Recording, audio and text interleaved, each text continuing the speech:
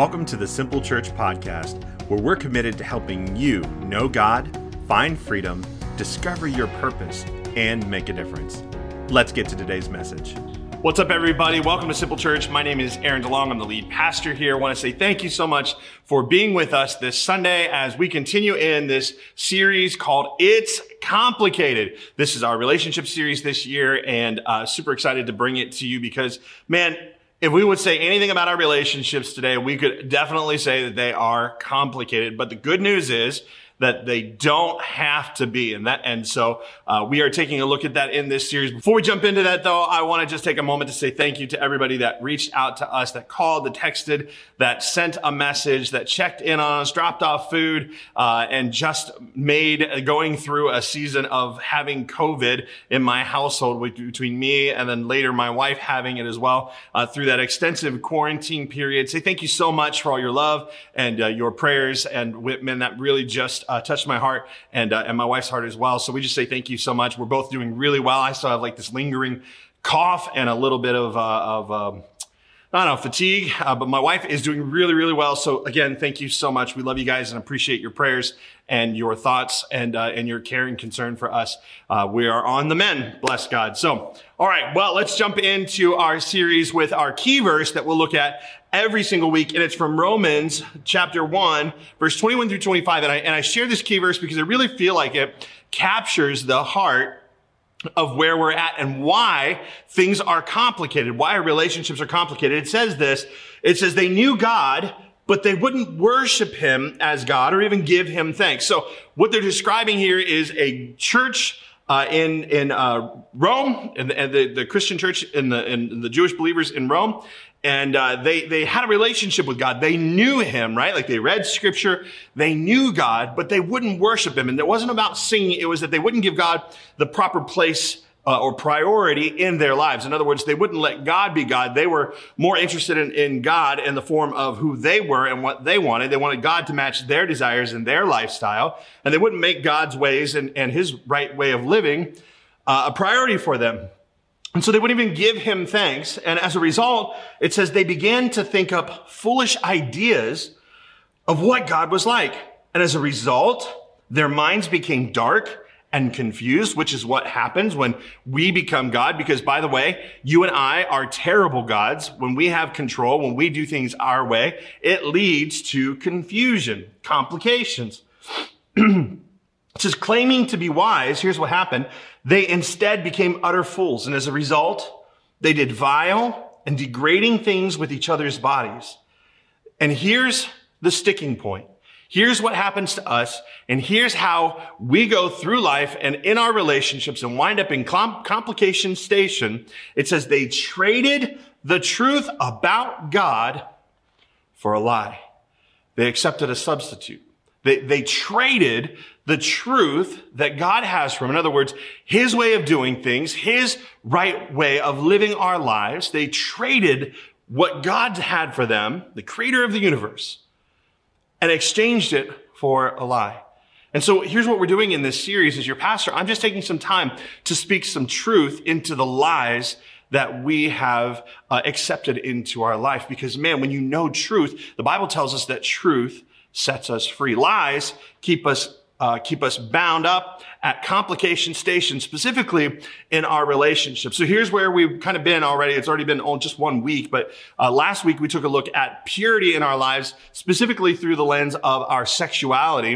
And I would say that the biggest takeaway that I have from our key verse and even from last week for me is a phrase that I kind of think is humorous, but I think it gets the point across is that God rules and humans drool. Yeah, there it is. No, seriously though, God's ways are best for us. He is the creator. We are the created being.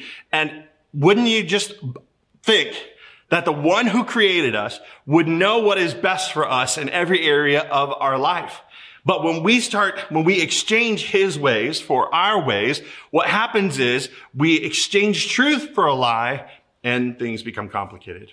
His ways are not our ways. His ways are higher than our ways. And his ways, they don't match our ways. And oftentimes what we have is God's standard that exists in his word versus what we want in our lives. And we want to lower God's standard down to our lives, making us God, when really what we need to do is make sure that God is the one that's in charge, that we rise to his standards, and that gap between what we want, how we feel, where our passions want to take us, that we need to rise to his level of standard for living and not the other way around. We must learn to yield if we want to live our best life and the best life that God has for us. So last week, we just simply talked about yielding to God in our purity, specifically our sexuality.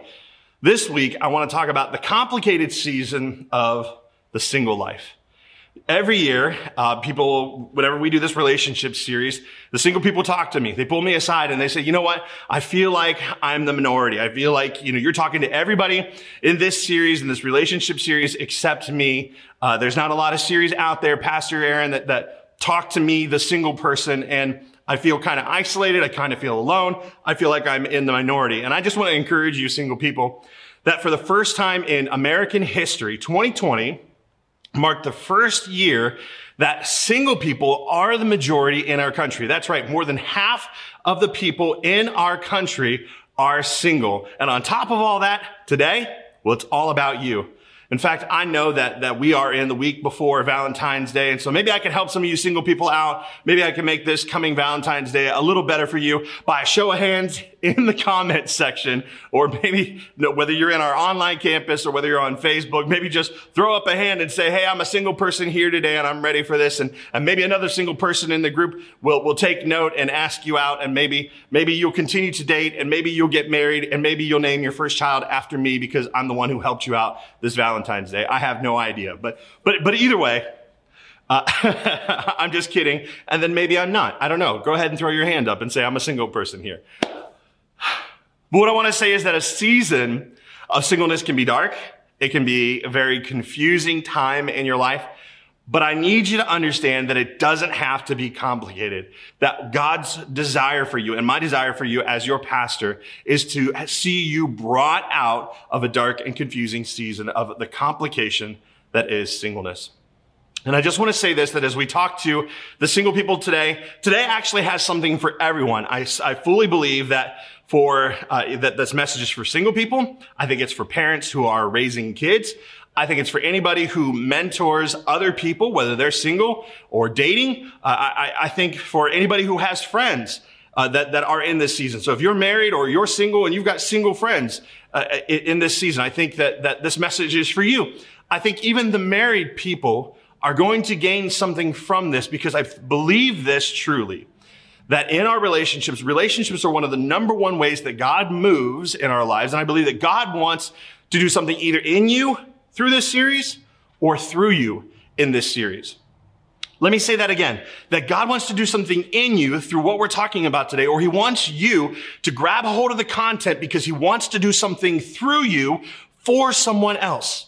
So my encouragement today is for you to stick with me, okay? Because none of you are tuned in today by accident. Can I get a good amen out there from everybody? Like, truly believe that. You are here on purpose, for purpose, and I believe it's for you or for God to do something through you.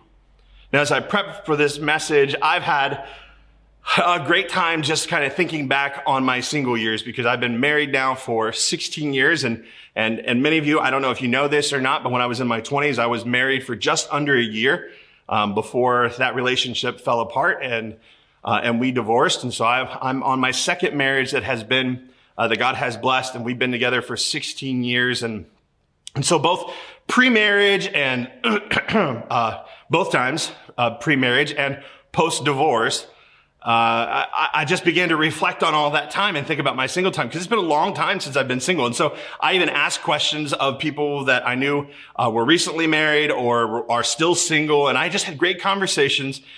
And I found some answers to share around why being single is complicated today. And so I just want to share those things real quick, and then we'll jump into how we respond to the single life. But I think the very first thing that makes single life complicated is the single status. It's complicated. You know, when you attach single to anything, it complicates it. Like if you're single and not dating, that's complicated. If you're single and dating, it's complicated. If you're single and you're in your senior year in high school, it's complicated.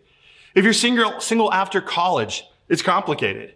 If you're single in your 30s and your 40s, it's complicated. If you're single again, it's complicated. If you're single with kids, my goodness, it's complicated.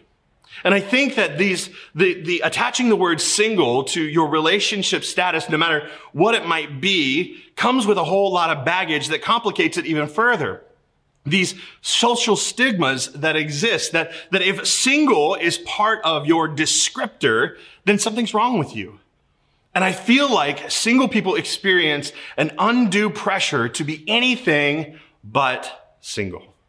They experience this from their family, and they have a tendency to want to avoid the conversation that they know is coming. Whether that's at family dinner or at the holidays, they know that there's going to be somebody that just wants to catch up with them. And the thing that they want to hang their hat on and the conversation they want to have with that single person every single time is, tell me about that special someone you're seeing right now. Is there anybody that's on your radar? Is there somebody that you're dating? Is there somebody you got your eye on? And for the single person, there's a whole lot of emotions that come with that answer.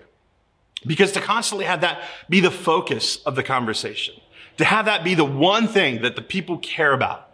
Maybe it speaks to you, and maybe if you're in this season, you feel this, but you might begin to wonder and have the emotions attached to the questions of, what's wrong with me? Why am I still single? Is it my background?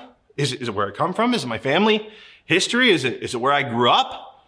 Is it the high school I graduated or the college that I went to? Is it my baggage?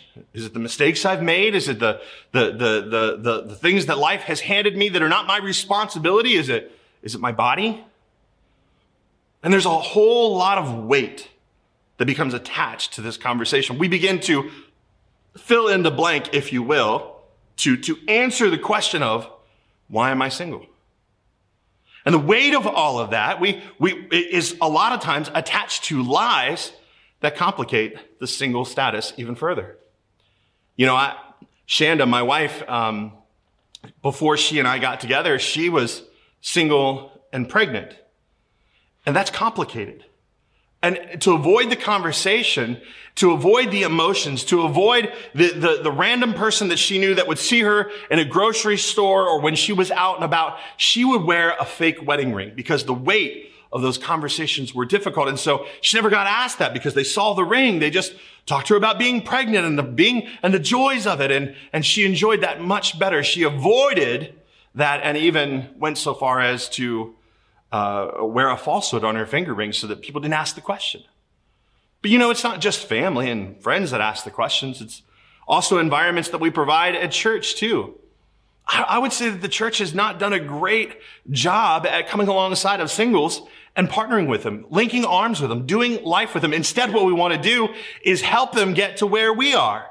We want to help them get married. We want to help them have kids. We want to help them do what we believe is moving on and taking the next step in life. And so what we do is we come very well-meaning. But as a church and as church people, we talk to our single peoples and we say, you know what? It's okay. It's all right, little buddy. In the Lord's time, it'll happen. Which feels really great and is totally true fundamentally. We get that sure, it will happen in the Lord's time, but that doesn't help when you're in the confusing, complicated state of being single.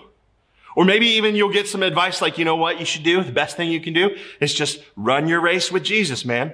And while you're out running your race, look to your right or look to your left, and you may see a person that's running alongside you that you're attracted to, and that'll be the person. Which, in and of itself, again, not bad advice, but it's not the right advice for every single person. And what does that even mean anyway? It seems so very out there, so metaphorical. Or what about this one? As a church, we tell them, just keep on dating Jesus. And again, it's a great idea. But what does that even mean, to date Jesus? The barrage of questions and advice aren't helpful to singles. Church, what we need to do is create environments where we lock arms with them, where instead of looking at their singleness, we just choose to honor the person that they are and honor the position in life where they're at and just choose to do life with them. This would be way more helpful than trying to help them move past this station of being single. Can I get a good amen out there from everybody that's listening? Just share over in the comment sections. It's already a complicated season being single. They don't need us making it more so. So here's what I want to do. I want to help you out with a few of these things, a few of these answers I found in the conversations. So the first, of course, is the singleness issue, attaching that title to any of your statuses. The second issue, and what makes being single in this time frame complicated, is defining dating. Defining dating. We live in a time of rapid change where a word doesn't mean what the word used to mean anymore. Slang becomes the standard, and we have difficulty communicating with each other. Like, my kids, I have 3 teenagers in the house, or at least I did, I guess. I've got 2 teenagers in the house now, but growing up, and when they were all in high school, they would say things to me that I had no idea what they meant. The language patterns are constantly changing, and dating is one of those things that has actually changed a lot within the last few years. In fact, when you look throughout history, there's really only been 3 major iterations or a pathway to relationships and marriage. And I'll share with them, one is from the days of yore. This time period is when dating would have been called calling or courtship.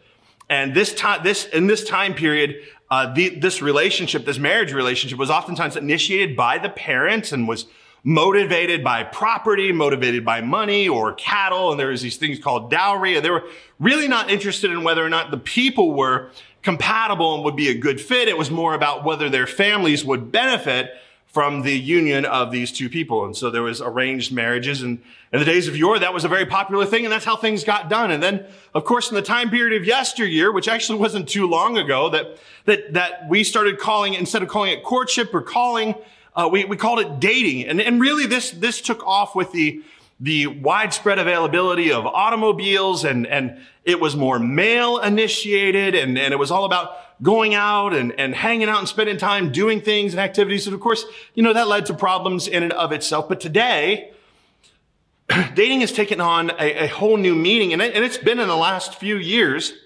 where dating isn't called dating anymore. It's just called hooking up. And the way to do this is just to swipe right and wait for a match. Or they call it, hey, let's just Netflix and chill. Which, by the way, if you've been saying that as a parent to your kids because you heard that and that sounds desirable to you, to just sit and watch Netflix and chill, please understand that it does not mean what you think it means. It is not about binge watching your favorite TV show and chilling. It means hooking up. That's what it means. So all of you adults who have been using it improperly, just stop it. You're making all the young people uncomfortable. I remember the first time I said it, my kids looked at me and said, "Gross, Dad, we do not want to Netflix and chill with you." And I didn't understand. I understand now, and now you understand as well. But dating has lost its meaning. And nowadays, it's all about just hooking up. It's all about sex. It's this base animalistic need that when they feel lonely, they want to feel something, and sex has become the answer. So attaching single to your statuses and defining dating has become complicated, and even the social space has made being single complicated. Social media is totally useful, and you all know how I feel about it. You know how I interact with it. If you follow me on any of the platforms, you know that I don't post that often, and when I do, I try to make sure that it's impactful, that it adds value, but for the most part, I think social media is useful, but it's not always helpful. I think more often than not, social media leads us to a comparison trap where we begin to look at everything on social media as the pinnacle of what life is. The problem is, of course, with social media is that nobody posts their worst days. Nobody posts their common mundane life. What they do is they post everything that is picture perfect. That means their family. That means their outfits. That means their dating, their house, their dog.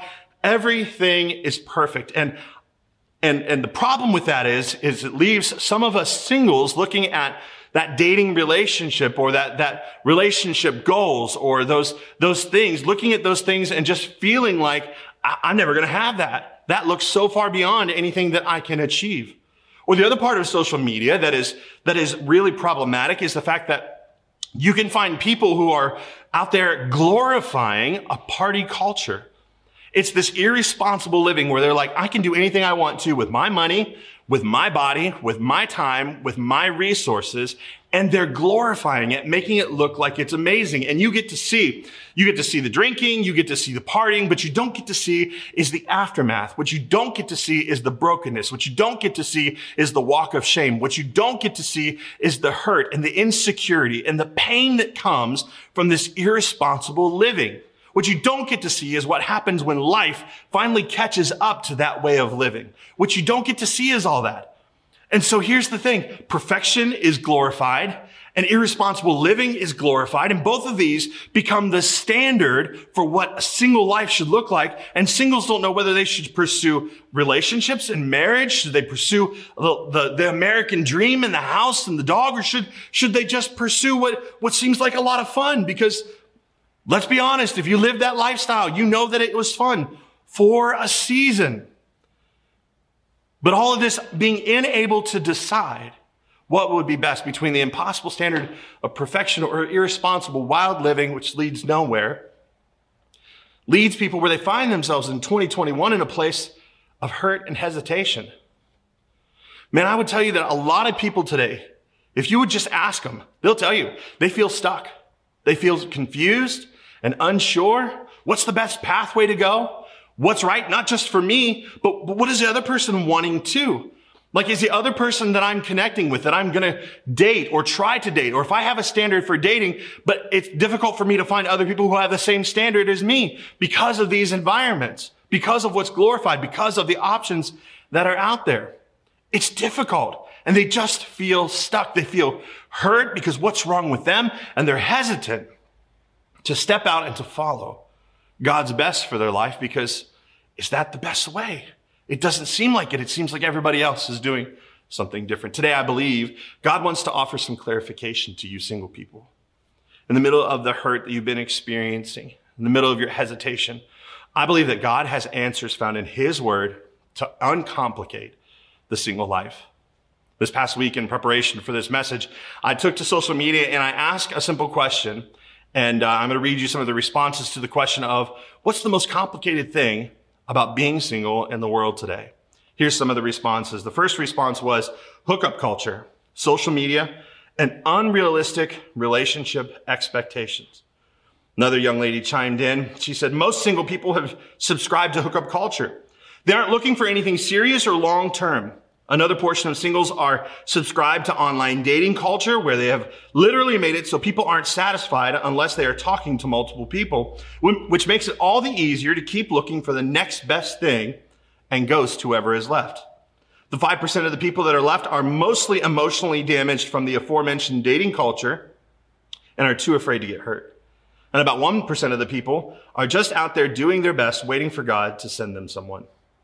Do you feel the pain of that? Do you hear their heart? Another person said, and this was a response from one of our missionaries, which I'm so thankful for Kirsten chiming in. She said, getting other people to understand you're complete on your own.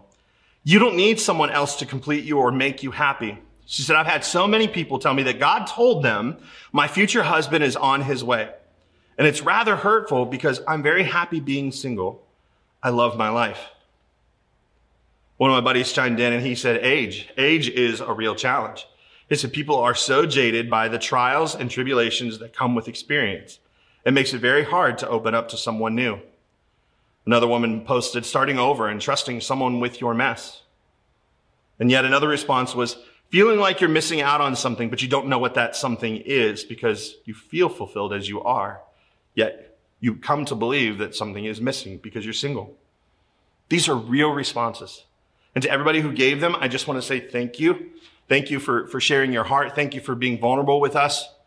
Because if you look at these comments, you'll see what's happening, is that there's an enemy behind each one of these comments.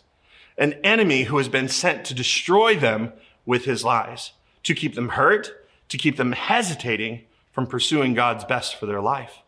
And the truth is, no matter what, God loves you. He has a plan for you and this season of singleness that you're in. God's not surprised by it or any of the mistakes that you've made in the middle of it, prior to it, or even that you'll make after it. Those mistakes, if I can just be honest with you, they don't matter to him. Do you know why?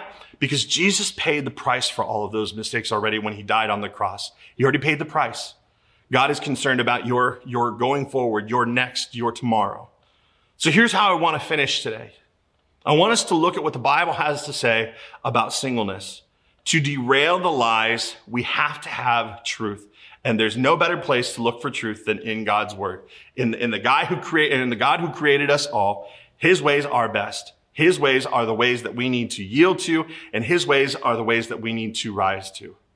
Now, when you look into the Bible, there are two people who write or talk about singleness the most. And first of all, it's Jesus, which that's a great person to lean on and to look at his life. Jesus lived a single lifestyle as far as we know. We have no indication through scripture to believe or to know that he was in a relationship with a woman at all. Not that he didn't have friendships with women, but that he was not married.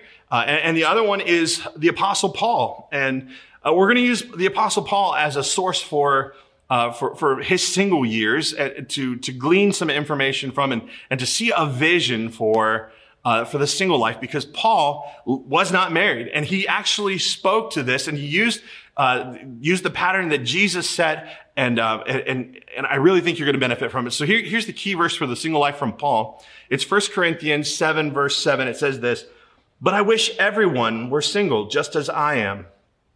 Yet each person has a special gift from God of one kind or another." Man, that's a heavy contrast to modern day culture, isn't it?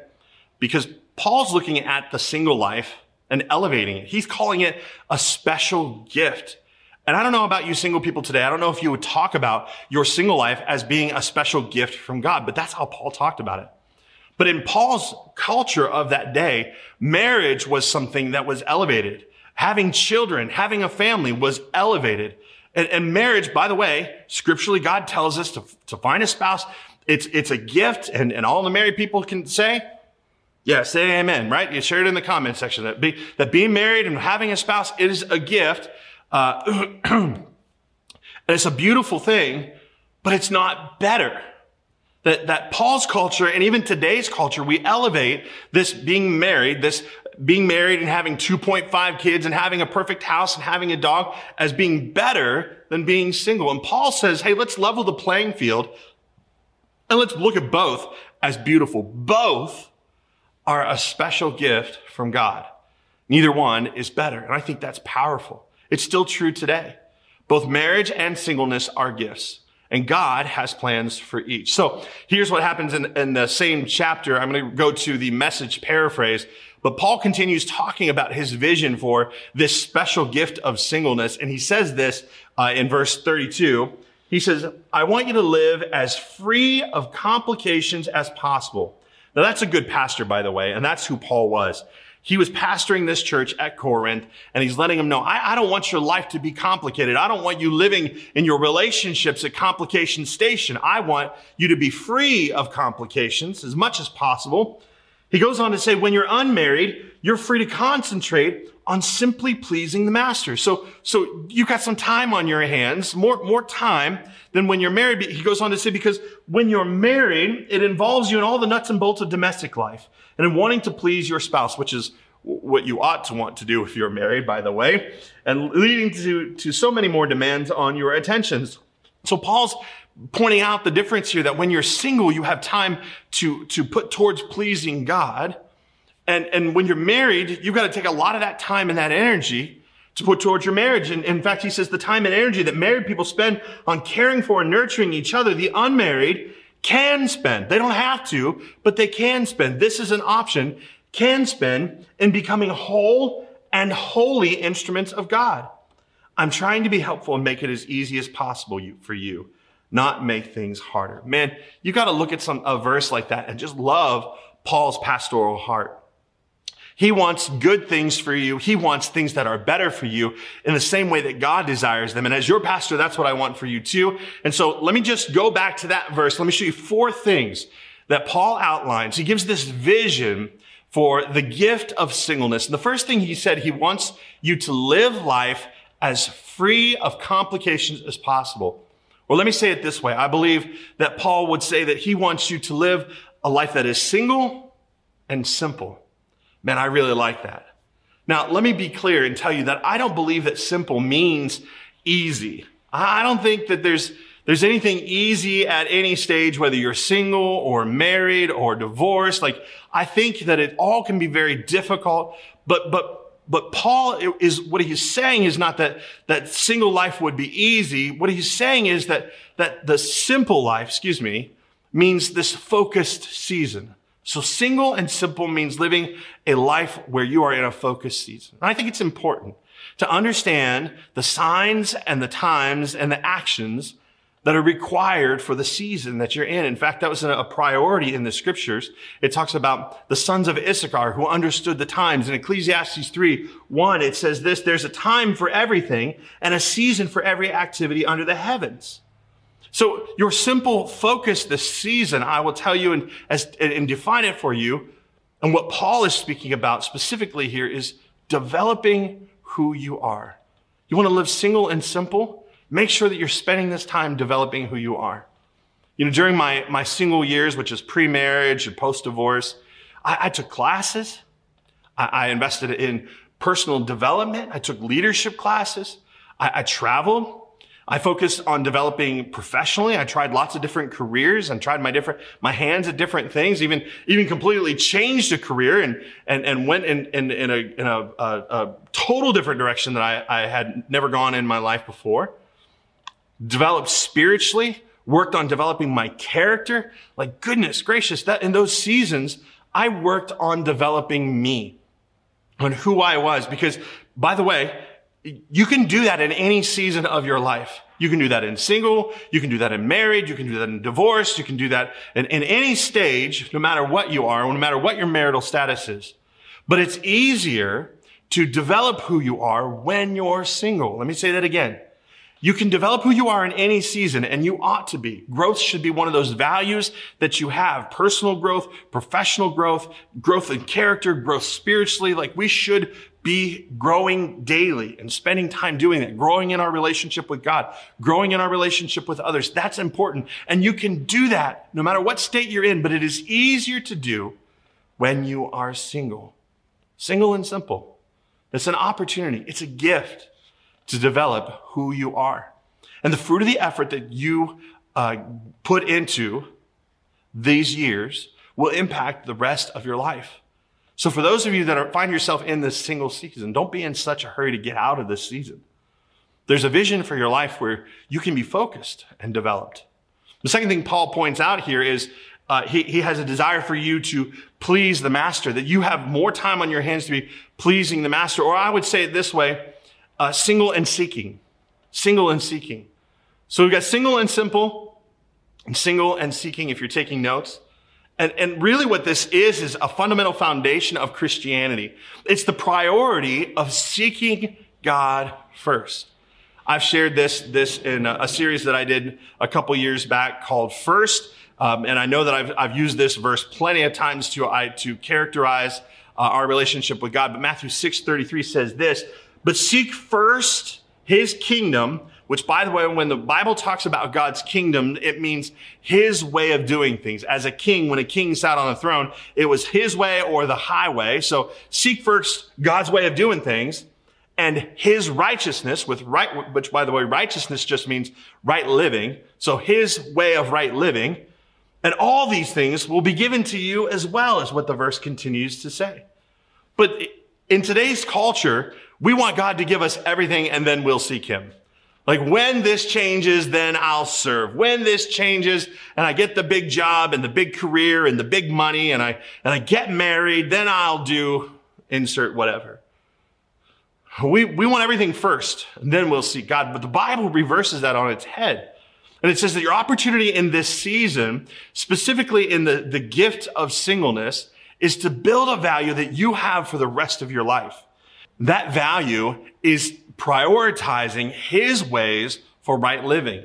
We need to build our lives on those kind of things because, man, if you think it's complicated now, wait until you get married. Wait until you have kids.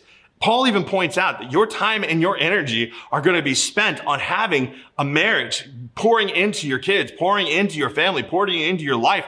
It's complicated now in singleness, but it's complicated when you get married. And you're going to need a solid foundation to stand on then, just like you need now. So that when life gets even more complicated, that we have a practice of regularly looking to God first.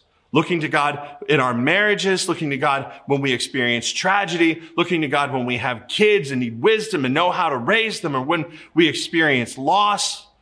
We need to have a solid foundation to stand on when life becomes more complicated.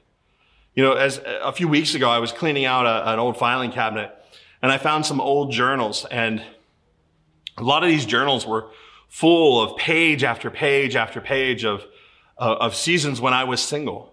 And took some time to just sit and pour through those and looking at what God was saying to me then. I mean, because, man, when I was single and before marriage and before kids and before things got complicated in beautiful ways, I spent a lot of time with the Lord alone by myself, praying, worshiping, singing, reading his word, taking notes, allowing him to speak to me. And I remembered those seasons, and I remembered the closeness and the intimacy that I had with God. I remembered all the ways that he began to speak to me. And I could see them through the notes, the prayers that I prayed, the answers that he gave to those things, the opportunities I had to minister to people, just the journal entries about how I was feeling and how God had sustained me through those things. All of those things built who I am today and the ways that I turn to God in my relationships and in every area of my life. And honestly, I treasure that time. I treasure those seasons of singleness. Though they were hard, they were full of God's presence. And I understood the psalmist David as he wrote, and as I prioritized God, he said this in Psalm 23:1, "The Lord is my shepherd, I lack nothing." And I just think that's beautiful. It's not that I didn't have things that I wanted. It's that I lacked nothing. Because you find when you seek him first, you find that everything you need is in him. So in this season of singleness, let it be single and simple and single and seeking. It truly is a gift that will keep on giving all of your life. Now, the third vision that Paul casts for our single years is a vision of time and energy spent on caring for your spouse. He says that it can be spent serving the master. And so let's say single and serving. You single people have more discretionary time now than you're ever going to have again. In fact, it's not possible for you to create time or to create energy, but it is possible to change the way you utilize that time. And you have the opportunity more than anybody else in any other status of their life to point it at what you want. Because when you're married, you have an increase of responsibilities. There's maybe even children that come along your way. And it takes a lot of time and it takes a lot of energy to please your spouse and to please your family and to care for them well. And you get to serve with what you have left.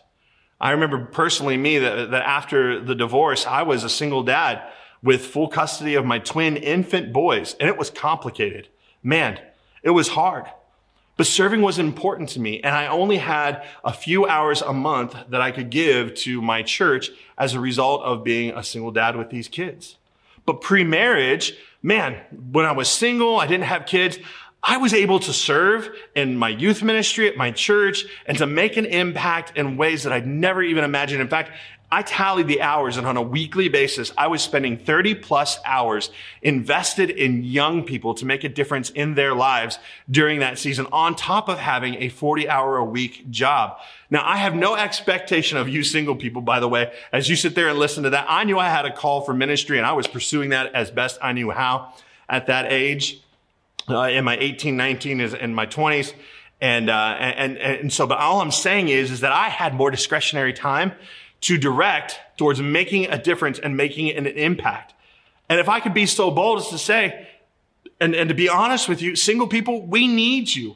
I think the church should be built upon the strength of the single people. I think that you have the greatest opportunity now to make a difference with this discretionary time that you have available to you. I think that man, you could serve in our student ministry, Ignite. I think you'd be part of our production team that is part of filming all of this and filming kids ministry and editing videos and editing the worship team stuff and maybe being a Simple Church influencer with somebody that helps us spread the word about our online services and what we're doing and how we're making an impact, or maybe even appearing on camera, and maybe God's given you a gift to grow it and to be a pastor. And so there might be opportunities for you to deliver messages here. There might be opportunities for you to appear on Simple Church Kids, or not to mention all the outreach that we do. Like, I understand that there is a great temptation to focus your energy on things that simply don't matter right now.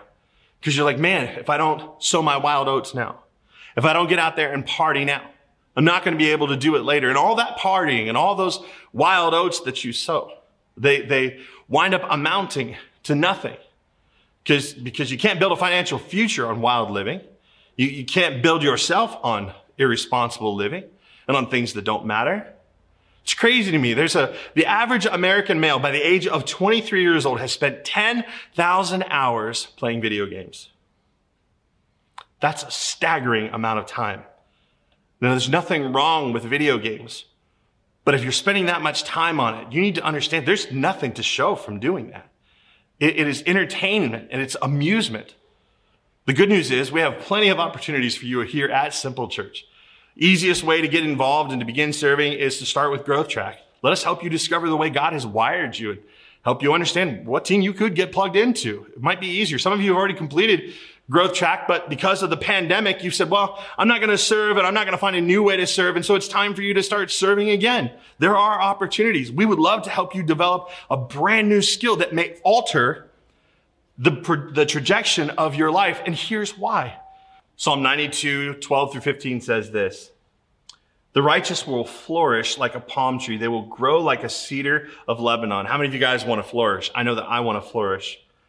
Planted in the house of the Lord. That means they have decided they're going to get planted in a local church. They will flourish in the courts of our God. They will still bear fruit in old age. In other words, what the impact they do now, what they're doing to grow now will continue to produce fruit in the years to come. They will stay fresh and green, proclaiming the Lord is upright. He is my rock and there is no wickedness in him.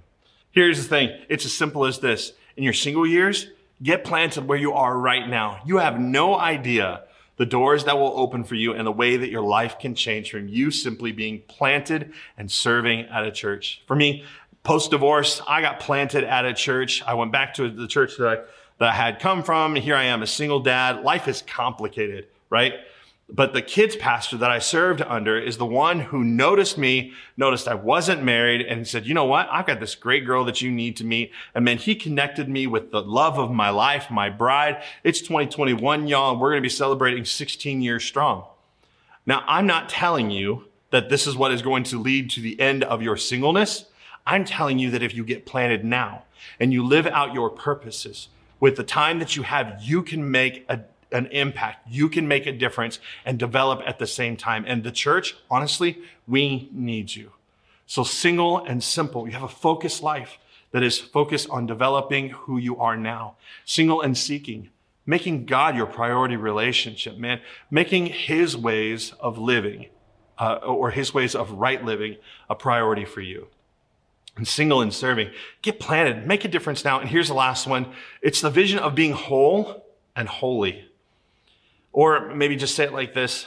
It's being single and secure. I believe Paul's vision for us starting at simple is to lead to a secure life.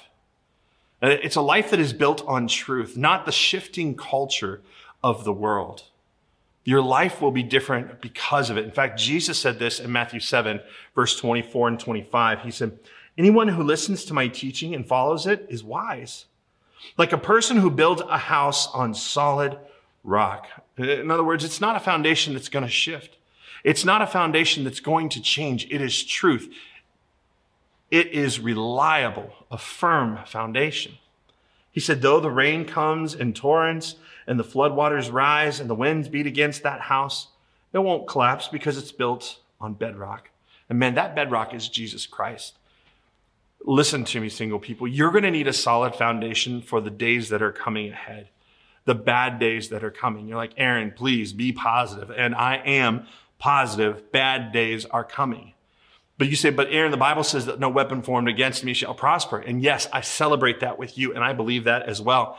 But the Bible says it won't prosper. It doesn't say that it's not coming. In fact, it tells you that it is, that the weapon is going to be formed, that the enemy is going to attempt, that there are going to be bad days coming. And when those days come, when the storm hits, you better be standing on something firm. Otherwise, the shifting sand of culture will have us swiping right just to feel something, watching pornography for temporary pleasure, and lowering our standards, doing things that bring shame, just to fill a void that we sense. These things that we try to fill that void in our hearts and lives with, they only fill them temporarily. They always leave us empty. They always hurt. They always leave that void and a longing still, so that we have to return to it over and over and over again. Jesus is the only thing that can fill that void, that you'll never, ever, ever be thirsty again. Jesus even tells us that he said, I'm the living water. Drink of me, you'll never thirst again. In other words, that void will be filled. So we have to stop accepting a substitute. We have to stop accepting the lies of the enemy, and we have to trust God's way. And again, to be clear, what I'm not saying to you is that to get to a place where you are single and secure is how you exit the single life. I don't think it's a goal for transition. I think it's a goal for life, so that when you transition better. Because let me tell you something, there is pain ahead if you try to go from an insecure single life to an insecure married life. I promise you, you are now bringing that insecurity and the pain that you bring with that and the complication that you bring with an insecurity, being a person who is not whole and complete on their own, who is not standing on a firm foundation, a rock that is Jesus Christ. You enter into that marriage relationship and it complicates things even more. In fact, Dr. Les Parrott said this. He said, if you try to build an intimacy with another person before you have gotten whole on your own, all your relationships become an attempt to complete yourself. The truth of the matter is that two halves don't make a whole. Two complete, secure people make a whole. Two become one, not half and half, but two wholes become one and become something greater than themselves, which is what God intended for you in a marriage relationship. And hear me now. God wants to do this work in your life, and he wants to continue to do it. He who began a good work in you will be faithful to complete it. And he wants you to enjoy the gift of single and simple, single and seeking, single and serving, and single and secure. I get it, single people. I've been there. It's complicated, but it doesn't have to be. Amen, everybody? Let's pray. Father, today I just lift up our single people. They are in a complicated season that has led to hurt, has led to despair, has led to them feeling trapped. And today I pray that this message would speak to the lies that they have been fed, the lies that they have maybe even unintentionally or unwittingly believed. My prayer today is that in their singleness, they would choose to trust you, to yield to your ways for right living. In fact, if you're single here today and you've been struggling in this season, what you need most is to place your trust in God. So here's my challenge to you. No matter where you're at, maybe if you're in the online campus and you want to say it out loud and you want to share it with everybody, maybe just type these 3 words, I trust you. Or if you're just by yourself, just hold your hands out here, close your eyes and say this simple prayer to God. I trust you. I trust you. Ask him to lead you to enjoy the gift of singleness. Father, I pray that they would begin to see your plan and your purpose in it, and then begin to lead the way. And then, Lord, I pray for our church, that as a church, we would open our hearts and open our lives to include single people, to be committed to doing life with them and supporting them in the gift of singleness that you have given to them. God, may we focus on your work in their lives and not their marital status. And for those of you that are here today, we're talking about the beauty of the single life. And the kind of life that I'm describing requires one thing that some of you may be missing. And that's a relationship with God. Some of you find yourself here today, quite on purpose, I promise you, hearing this message, because what you need most is a bedrock to stand on. It is God's ways, and those ways are discovered and known through his son, Jesus. In fact, you may be here in this place where you're like, Aaron, I'm ready to seek God. And I need you to know this, that God has been seeking and pursuing after you all of your life. He loves you so much. He cares so much for you that I've heard it said this way, and I love this saying that if God had a refrigerator, your picture would be on it. He loves you that much. And he is passionately pursuing you. In fact, he loves you so much that he sent his son Jesus to live a perfect and sinless life, to give his life as a substitute, a sacrifice for our own, because all of us were born with sin, and that sin demands payment. It demands death. It demands our lives. Eternal separation from God is the only way we could pay that price. But God loves you so much that he sent Jesus to give his life as a ransom for you, to pay that price so that we could be forgiven, we could be restored in relationship with God, our sins washed away, not just covered, not just hidden, but gone. And God gives you the ultimate redo, the ultimate restart. And then he gives you his power to live the life that he has for you by placing his Holy Spirit inside of you. Man, this is a powerful gift and an incredible demonstration of God's love that he has put on display pursuing you today. The only thing you have to do is just receive it. It's a gift, like what you get at Christmas time. The way we receive it is just by acknowledging what Jesus has done, declaring him as Lord. Say, Jesus, I want you to be Lord of my life. Forgive me of my sins. Show me how to live for you. And we're going to do that here in just a moment. In fact, if you're in our online campus or in one of our online YouTube or on Facebook, there's a way for you to indicate, hey, I'm making this decision today. You can click on the digital connect card and mark that spot. I said yes to Jesus. If you're in our online campus, you can click a button that says, I'm raising my hand. Like there's a way for you to express it today. And I'm urging you to do that. Click that button. Say, I'm saying yes to Jesus, and pray this prayer along with me right now. Say, Jesus, I need you. Come into my life today. Forgive me of my sins and make me brand new. Fill me with your Spirit. Transform my life. Show me how to live for you and to tell others about you. Thank you, Jesus. Amen.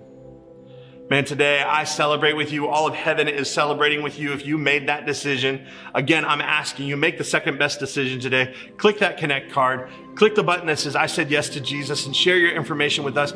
We just want to help you, guide you on what your next steps are. We want to welcome you into our family. You belong here with us no matter what you've done, no matter your background. Amen, everybody. Welcome them to the family, and please make sure you take that steps. We would love to be your church, and if we can't be your church because it's too far away and you're looking for something local, we'd love to help you find a church that you will love being a part of, but you need to get planted and be part of it. Amen, everybody? All right, well, as we wrap up today's service, thank you so much for being with us today. I'm encouraging you to be part of helping someone get connected with this message. The greatest thing you can do, specifically in this pandemic season where a lot of people have not returned to church, and there's a lot of people that are looking for the opportunity to go back to church. But in this online environment, one of the greatest ways you can continue to help the gospel be spread so that people can know God is simply by clicking a button that says share. Share this message. Share it on your Facebook. Share it on your Instagram. Share it on your Twitter. Share it with somebody. I promise you, there is somebody out there today that needs to hear this message, and they're waiting on you to make a decision to be part of influencing their life and sharing this message on your social media. You could email it to somebody. You could text it to somebody. You could invite somebody to come over and watch it with you. They need to be impacted by it, and they're waiting on you. They're waiting on you to answer and to say, yes, Lord, I'll share. Not just this message, but all of them. Be part of sharing the gospel and making sure that people hear a message of hope in a time of uncertainty. Amen, everybody? Awesome. Well, as we wrap up, here's an opportunity for you to give. Ways to do that are on the screen right now. You can give digitally. You can give snail mail. We appreciate your faithfulness and all that you're giving. It's making an incredible difference in this season, and I can't wait to share more ways with you about that. Thank you for your faithfulness. Know that if you're a guest with us, you're under no obligation to give. We're just thankful that you're here with us, and we pray that you'll not only make that decision to follow Jesus today, be part of our congregation, get involved, get planted, but also invite somebody to join you next weekend, and then come back next weekend as well as we continue in week 3 of this series and the message called Becoming One. We're going to talk to the married people next week. God bless you all. I love you. We'll see you soon.